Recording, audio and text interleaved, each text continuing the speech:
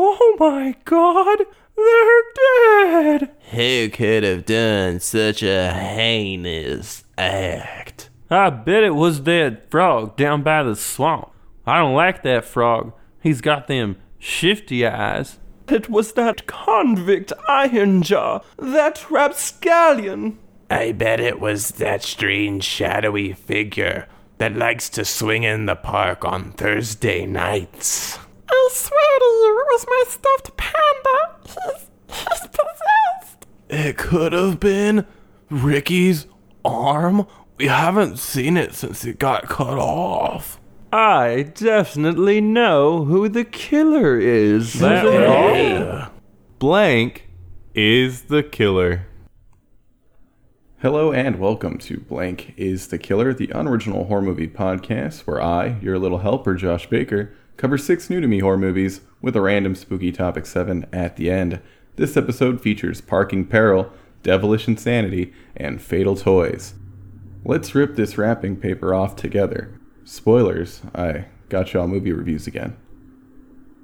Number 1, P2, 2007, directed by Frank Calfone. After staying late at the office, Angela ends up stuck in the parking garage after a parking attendant named Thomas kidnaps her. Thomas loves her and kills the guy that got handsy with her. He also kills a nice security guard. Angela kills Rocky, Thomas's dog, in self-defense. After finally getting the upper hand, Angela blows up Thomas and escapes. Thomas is the killer. If you would have told me that a movie about a woman getting stalked in a parking garage would have oodles of twists and turns, I wouldn't have believed you. You know I like to bring up crappy Hulu Into the Dark movies, so P2 is basically a good version of that movie Down, where the psycho traps a girl in an elevator with him on New Year's Eve. P2 is set on Christmas Eve, which makes it one of the best Christmas horror movies I've seen. You know what else makes it one of the best? Wes Bentley. Wes plays Thomas, the kidnapping lunatic. Should he have? In theory, no. Some creepy-looking creeper should have been cast in the role of Thomas, but by some miracle, perhaps a Christmas miracle, Wes Bentley, an attractive, charismatic young man, was cast instead. I mean, Thomas is a kidnapper and murderer, but it's hard not to love the guy. He's a huge Elvis fan, loves his dog, doesn't want to kill Angela, likes to read, and is able to make an entire Christmas dinner with a microwave. He also viciously murders a dude that got handsy with Angie by running the guy into a wall with a car multiple times after beating the crap out of the pervert with the flashlight. If that's not a catch, I don't know what is. He does call Angie the C word once, but that's only after she kills his dog. Pet warning, Angie graphically kills Thomas's dog Rocky in self-defense with a tire iron. It's intense. Jokes aside, Thomas is obviously evil. Bentley just makes him strangely lovable. His performance is the highlight of the movie and adds a nice comedic quality to what could have easily ended up a much less feel-good movie. I guess I stand by calling P2 a feel-good movie. That's definitely a weird thing to say. If you're a horror fan, I think you'll end up agreeing with me. Replace Bentley with that vagrant that played the murderous Santa in Dial Code Santa Claus, and P2 would be an entirely different movie. I'm trying to think of another movie where the villain is likable in a similar manner. Home Alone? Since Thomas is obviously the best character in P2, how's Angela? Angela is played by Rachel Nichols. Her performance is solid, but boy, oh boy, is Angela the character a dummy. It's like she wants Thomas to keep her imprisoned in the parking garage forever. At one point in the movie, she gets away from Thomas. She's handcuffed, but is able to get her arms back to the front of her body. Perfect. All you have to do now, Angela, is hide out of sight of the cameras and wait for Thomas to come by. Then pop out and strangle him with the handcuffs. Easy peasy. Angela doesn't do this. Well, She doesn't do this until the end of the movie, where she pretends to be passed out, stabs Thomas in the eye when he gets close, and then chokes him out with the handcuffs. You should have done that when I originally gave you the idea, Angela. I know, we wouldn't have a movie if her decision-making skills were better. At another point in P2, Angela has a fire axe and has taken out a bunch of surveillance cameras in the parking garage. This is an even better situation than last time. Okay, Angie, hide behind a column and give Thomas the old Jack Torrance when he walks by. Angie, what are you doing? Angela, stop. Why are you making your way towards Thomas's office? Wait for him to come to you. Angela, please. Okay, well, now you're in the office. He's not around. Lock yourself inside. Do anything but yell and smash the TV that's on with your fire axe. Damn it, Angela. I told you not to bury the axe into the television. There's no way Thomas didn't hear that. Well, since you done goofed, roll a perception check. What you get, Angela? A 1? That's a critical failure. Thomas walks right up behind you and is able to stun you with a taser before you can react. Seriously, Angela must have a -10 modifier when it comes to perception checks because Thomas is constantly sneaking up on her. Besides Thomas and Angela, what other humans are in the movie? None other than Mr. Kim is in P2. Who's Mr. Kim? The best character in a Canadian sitcom about a Korean family that runs a convenience store called Kim's Convenience. He even has a speaking role where he talks about being late while in an elevator. There's also a nice security guard who I think dies off screen. I'm assuming he was dead before Thomas throws his body down an elevator shaft. What? Yeah, at one point Angela is chilling in an elevator, so Thomas starts flooding it with a fire hose and drops down the security guard to freak Angela out even more. Maybe the fall killed the guard. He does randomly have a head wound later on that wasn't visible initially. That's the worst instance of gore. All the other gore is way more intense than expected. The pervert's guts come out after he's pinned between a car and a concrete wall. Somehow, he's still alive after this, but not for long, since Thomas rams the car into him 2 more times. The gore for this whole sequence is gnarly and came completely out of nowhere. The director, Calfone, had a hand in the new French extremity movement, so I should have predicted some crazy gore. The dog bites on Angela look amazing, and there is a lot of blood as Angela uses a tire iron to deal with said dog. The eye stab also looks decent. The score for P2 is terrible and dated. It liberally uses that old metal scraping noise that was prevalent in the 2000s. I loved the cheesy, triumphant music played as Angela blows up Thomas, and the angelic hymn that played as she finally escapes. The credits include happy pictures of Thomas, which is perfect. One thing that really bothered me was Angela's one-liner as she blows Thomas up. Throughout the movie, after Thomas kills someone, he says something akin to, "Why'd you have to ruin Christmas?" Angela should have parroted that line as she lit the gasoline. Definitely check out P2. It's insanely fun. Frank Calfone, the name I've probably mispronounced throughout this review, also directed the Maniac remake starring Elijah Wood, which I'll definitely be checking out after the holidays. Number 2, The Ginger Dead Man, 2005, directed by Charles Band. Gary Busey kills a girl named Sarah's dad and brother in a diner. Busey is executed by electric chair and turned into dust. He's then baked into a gingerbread man in Sarah's family's bakery. Busey, now a killer gingerbread cookie, kills 2 more people. A wrestling fan then eats the cookie's head, becomes possessed, gets pushed into a giant oven, and is baked alive. Later, during a bake sale, more gingerbread cookies open their eyes. Gary Busey is the killer. I knew this movie was going to be bad. I knew that. I'm not some rube. What I didn't know is exactly how depressingly terrible it was going to be. The Ginger Dead Man is one of the worst movies I've ever seen. Well, kind of saw. The only copy of the movie I could find was in what looked like 360p. There's nothing better than watching an hour-long piece of crap that only has 4 pixels on the screen at a time. I guess it's only fitting that one of the worst movies I've ever seen was only watchable in potato quality. Before diving into the dumpster, I looked up who directed Gingerdead. Charles Band is the director. That name sounded familiar. Turns out he directed the original Puppet Master, another movie that sucks. Should I have bailed on the movie after learning this fact? Yes. If a time traveler is listening to this, please go back to December 17th, 2019 at around 9:30 p.m. Central Time and threaten to slap me if I turn on Gingerdead. I'll talk about the kills. For a movie that includes a possessed, murderous gingerbread man cookie, there are barely any kills in this movie. You get 2 kills right off the bat when Busey shoots dad and brother in the diner.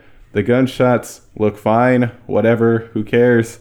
During the diner shootout, I did laugh when the dad, an older man, pulls out a knife, says he's had enough of this, and rushes at Busey before a shot is planted in his body. That made me laugh out loud. That's the only laugh of the entire movie, and it happened in the first minute.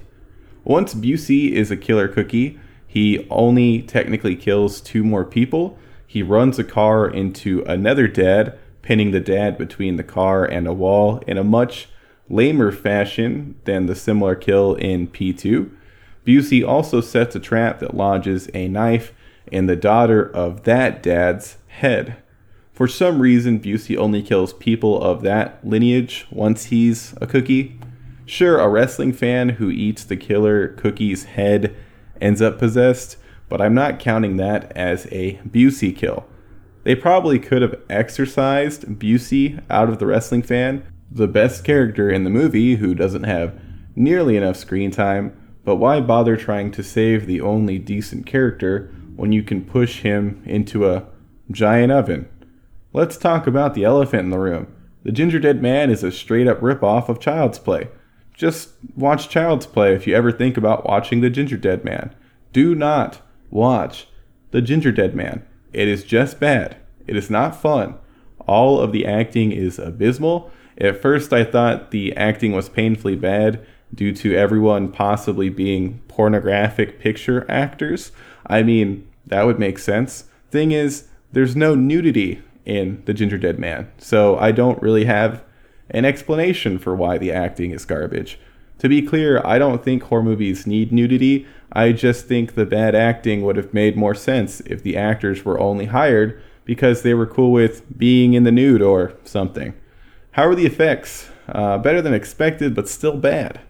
A woman's finger being cut off is probably the highlight of the gore effects, and it's not that exciting. Puppetry for the Cookie Man is bad. You can tell it's just a terrible rubber puppet. This would be fine if the movie had an inkling of self-awareness. I can only assume that the movie was written to be tongue-in-cheek, but it plain doesn't work in any way. The Gingerdead Man is the longest 60-minute horror movie I have ever had the displeasure of sitting through. 60 minutes? Yep. It's listed as 70, but has 10 minutes of credits. This isn't even a feature film. Do not waste your time watching The Gingerdead Man. The only positive thing I can say about it is that it's set in Waco, Texas. That's it. Charles Band should be locked away for his crimes against cinema. If there is a decent Charles Band film that you genuinely enjoy, let me know. Number 3, I Trapped the Devil, directed by Josh Lobo. Matt and Kim show up to visit Matt's brother Steve on Christmas Eve without warning. Steve is acting strange. His wife and daughter died in a car crash some time ago. Steve says he's trapped the devil in his basement. He proves this by bringing Matt and Karen into the basement and showing them that the entity trapped down there can only be heard when a cross is removed from in front of the door the entity is behind. Matt and Karen are still skeptical. Karen goes down alone and is convinced it is the devil after speaking to the prisoner. Everyone starts going insane. Matt says he's going to release the prisoner, and when Steven tries to stop him, Steve ends up stabbing Matt. Karen shoots and kills Steve. The devil says he can help Matt, but Karen doesn't give in. Matt dies. Cops show up. Karen shoots one of the cops, who shoots her back. They both die. The other cop lets the devil out. The devil takes the form of a little girl and leaves. Steve and Karen are the killers. When I first heard about this movie, I was excited. Then I watched a trailer which didn't impress me. I'm glad I stopped being a stupid idiot and watched this movie. I Trapped the Devil is a solid flick. The acting for the most part is great. The only actor that didn't wow me was A.J. Bowen, who played Matt. Bowen has been in a lot of horror movies, including You're Next and The House of the Devil. He's nothing special and is always one of the weaker performers in the movies he's in. If I could make one change to I Trapped the Devil, I would cast someone else as Matt. Scott Poitras played Steve, and his performance as the grieving man who may have caught the devil and may just have a screw loose is great. Susan Burke is also strong as Karen. I just don't like Bowen. I think that might be because he looks like a more baby-faced version of Matt Berry, who is nowhere near as charismatic. I like Matt Berry. There isn't a ton of gore in I Trapped the Devil. The gut stab and gunshots all look fine enough. The best aspect of I Trapped the Devil is the basement where the devil is imprisoned. The basement is dark, tense, and chilling. I watched the movie on Hulu, which wasn't the best quality version. In the basement, it's hard to make out specifics since it's incredibly dark and bathed in red. Somehow this actually works for the movie. I want to say the wood grain on the cross and on the door that the devil was behind shifted throughout the movie. If this wasn't done on purpose and was just a figment of my imagination, I'd be surprised. The grain shifting is so simple and unnerving. The voice for the devil is perfect. I'd say the entirety of I Trapped the Devil's success depended on the basement and the devil's voice, and both of those aspects are spectacular. I have one gripe with the devil. At one point, the devil drops an F-bomb that feels completely out of place. Everything else about the devil's portrayal works. When the devil is finally released, the devil takes the form of a little girl. This is fine. I think I would have preferred it if the devil was a goat, took the form of the cop who released him, or simply wasn't even there when the door was opened. The little girl does work though. Kat says the devil is Jojo Siwa, whoever that is. Something about a side ponytail. Yes, the devil has a side ponytail. I think having nothing appear, or the cop opening the door only to see an entity that looks exactly like him walk past, would have been more unsettling. There's a part where Steve hallucinates that his wife is there. It's done in a very minimalistic way, which was really cool to see. A lot of the stuff in I Trapped the Devil takes the simple approach, and it works. Having a lot of Christmas lights throughout the house really helps with the atmosphere. It's dark with colorful glow. I don't know how Matt and Karen weren't instantly convinced the devil was behind the door after the whole remove the cross and put it back display. Right after that, I was like, yep, there's a devil behind that door. I Trapped the Devil is a solid movie that's also technically a Christmas horror movie. I recommend checking this one out. Number 4, Wind Chill, 2007, directed by Gregory Jacobs. Emily Blunt decides to catch a ride home for Christmas with a guy she doesn't know. He doesn't have a name, so I'll call him Zoltan. Turns out Zoltan is a creepy stalker. While taking a scenic route, Zoltan ends up crashing after a ghost car runs him off the road. There are ghosts and time loops now. Zoltan ends up dying. Emily Blunt is able to escape the road. She now fondly remembers Zoltan, the creepy stalker, because trauma bonding. Bad driving and a psycho cop are the killers. I'm going with bad driving since Zoltan died from wounds he endured in the crash. All he had to do was pull over. Did I not go into detail regarding the Psycho Cop. Not Psycho Cop from the movie Psycho Cop. Winchell, for some unknown reason, includes a cop serial killer who became a killer ghost cop after some priests left him for dead after a bad car crash. That's the biggest problem with Winchell. The creepy stalker driver guy is enough for a movie.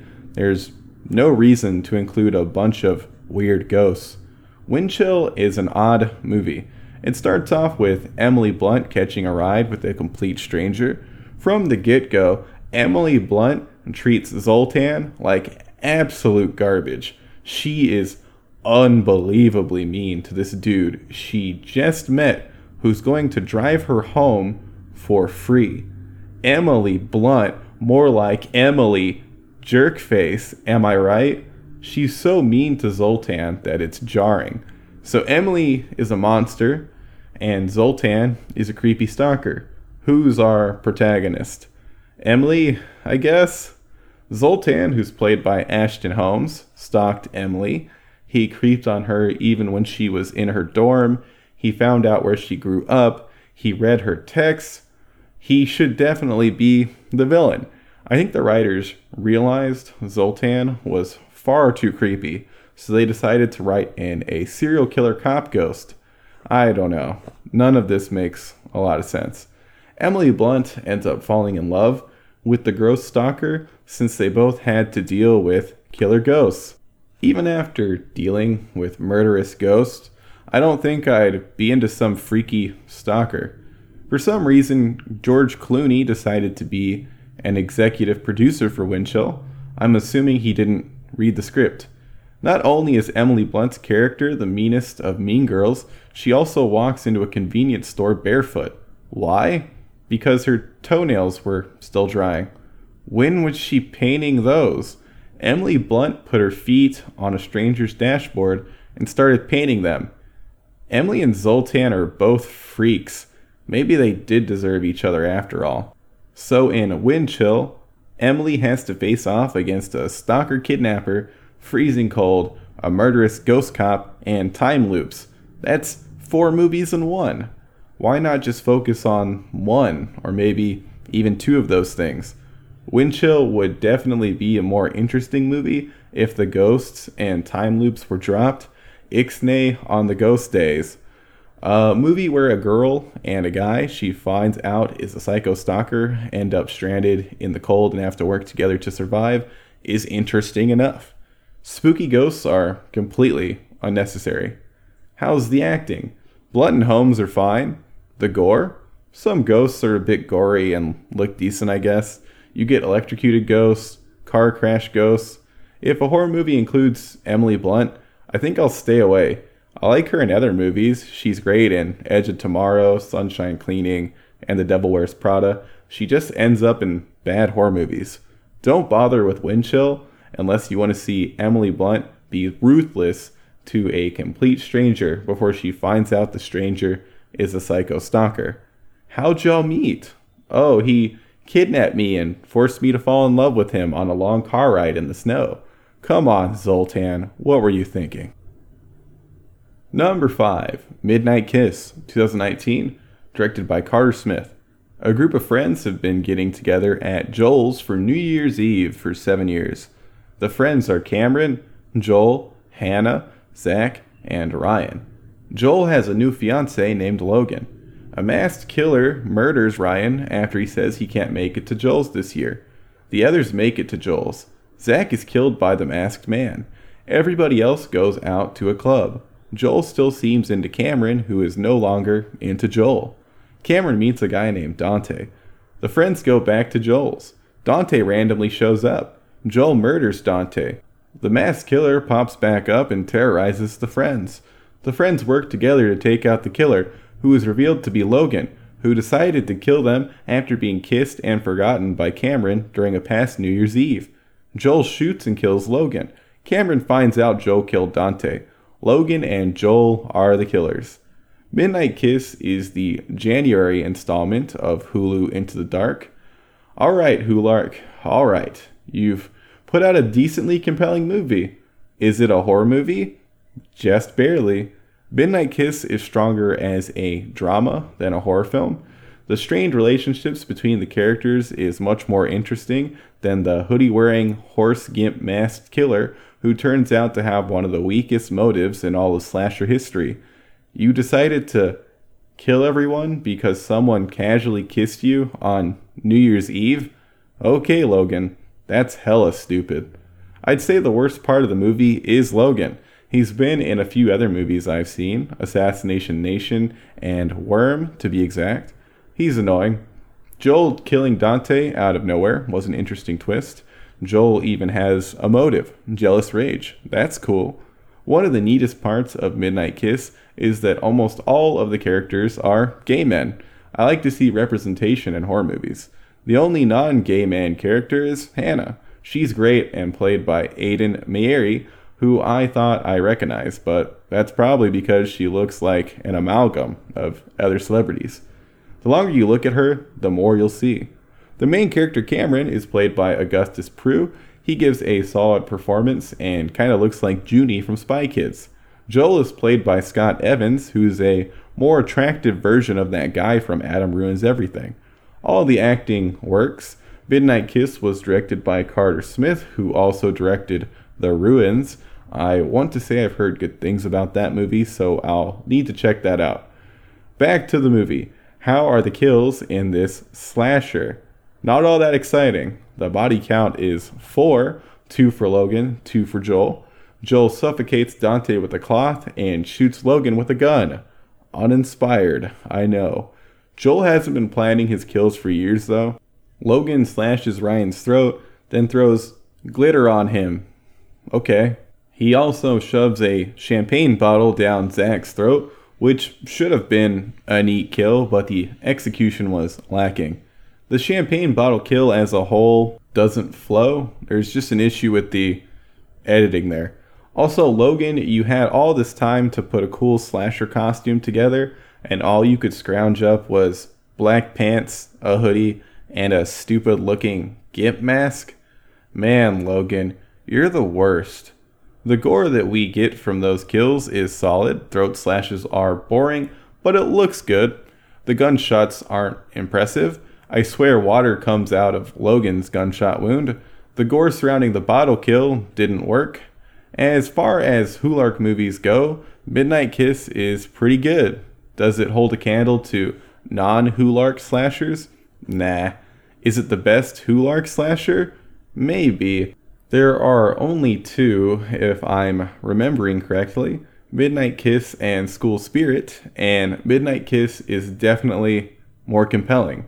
I guess School Spirit technically has stronger slasher elements, though. Do I recommend going out of your way to watch Midnight Kiss? No, this is a Hulark movie. That being said, it's one of the better Hulark movies you can waste your time watching. Number 6, Silent Night, Deadly Night 5, The Toy Maker, 1991, directed by Martin Kittrosser. A kid named Derek keeps receiving presents containing dangerous toys that end up killing or heavily wounding other people after they open them. A toy maker named Joe Petto is the main suspect. Joe shows up at Derek's house and kidnaps him. Jane and Noah, Derek's parents, go to rescue him. It's revealed that Joe's son, Pino, has been making the toys and killed Joe. Pino was created by Joe and is basically a giant toy with artificial intelligence. Pino kept trying to kill Derek since he wanted Jane to be his mom. Pino is destroyed by Jane. Pino is the killer. Why did I skip 3 and 4 and jump right to Silent Night, Deadly Night 5, The Toy Maker? I heard this was the strongest movie after 1 and 2. I also saw that Brian Yuzna had a hand in writing it with Kittrosser, whose writing credits are long and impressive. I've seen quite a bit from Yuzna, haven't seen any of his Reanimator sequels, and just found out he also directed the 4th Silent Night movie. I guess I'll be checking that out during the holidays next year. Screaming Mad George was the designer supervisor on Toy Maker. I've talked about him in the past. He's a special effects god who's worked on stuff like Predator, A Nightmare on Elm Street 4, and Faust. Sure, Faust is kind of garbage, but the special effects in it are amazing. How are the effects in Toymaker? They're solid. There's a Pokeball Santa that turns into a face hugger that latches onto Derek's stepfather figure, Tom. Tom freaks out like a dum-dum and falls on a fire poker. Other murderous toys include army men, a tank, and a race car with spikes and saws that's accompanied by rock music whenever it's on screen. That pointy race car kills a dude that's trying to hook up with his babysitter girlfriend. I wanted more from the saw blade and spike adorned death machine. The babysitter was watching Derek. The dude and her decided to do some heavy petting in Derek's bed. It's weird. Get out of that kid's bed, you perverts. This heavy petting session happens at the same time as another sex scene with Jane and Noah. Toymaker cuts back and forth between the two scenes. Needless to say, a lot of intimacy is shoved in your face. Double sex scenes. Toymaker's got 'em. As kind of already mentioned, the dude and babysitter are interrupted by deadly toys. The babysitter is shot in the chest by the tank and soldiers. Somehow she tanks the tank shot that appears to be incredibly fatal. How she lives, I have no idea. Now that I think about it, Noah might be a killer. Noah knew about the fatal toys. He gives a motel owner a toy and says, "It's to die for." The toy, a weird centipede that enters the motel owner's mouth as he's driving and eats his eyes from the inside. That was nuts. The effects are fun, even though some of them look a little cheesy. The gore involved is solid. The head wound from Tom falling on the poker, the babysitter's shot wounds, and the motel owner's demise all look good. The acting is hammy and bad. It works for this movie though. Mickey Rooney plays Joe Pedo. Maybe don't take your kids to Pedo's toy shop. Rooney is over the top and ridiculous, as is Brian Bremer, who plays the robotic Pino. The effects around robot toy Pino were neat. The only other actor I want to call out here is William Thorne. He played Derek and is one of the most awkward child actors I've ever seen. All of his facial expressions are hysterical. I'm not sure how Silent Night, Deadly Night has jumped from two killer brothers to a robotic toy AI who murdered people with toys. Toymaker feels like a movie that Silent Night, Deadly Night was slapped onto for brand recognition. Maybe there's a reasonable explanation if I watch 3 and 4. Next year, listeners. Next year. Silent Night, Deadly Night 5 Toymaker is a fun time. It's entertaining schlock. If you've exhausted all the better holiday horror, give it a shot. Fun fact, Mickey Rooney condemned the first movie in the series for tainting Christmas. What a hypocrite. Number 7. Top 3 little known reasons why Stripe from Gremlins is a jerk. I had the pleasure of watching Gremlins at the in-laws for Christmas. I didn't even recommend it. A true Christmas miracle. It's been a while since I've seen the original. I champion the sequel every chance I get. During my watch, I noticed some things that had never stuck with me before. Please enjoy this clickbait list. Top 3 little known reasons why Stripe from Gremlins is a jerk. Number 3. While leaving the Peltzer residence, Stripe blows his nose on the curtains. The little devil could have just hopped out of the house, but Stripe specifically delays his escape to look the Peltzers in the eyes and blow his disgusting snot on the curtains. Number 2. At one point in the film, Billy is flat on his back due to being useless and stupid.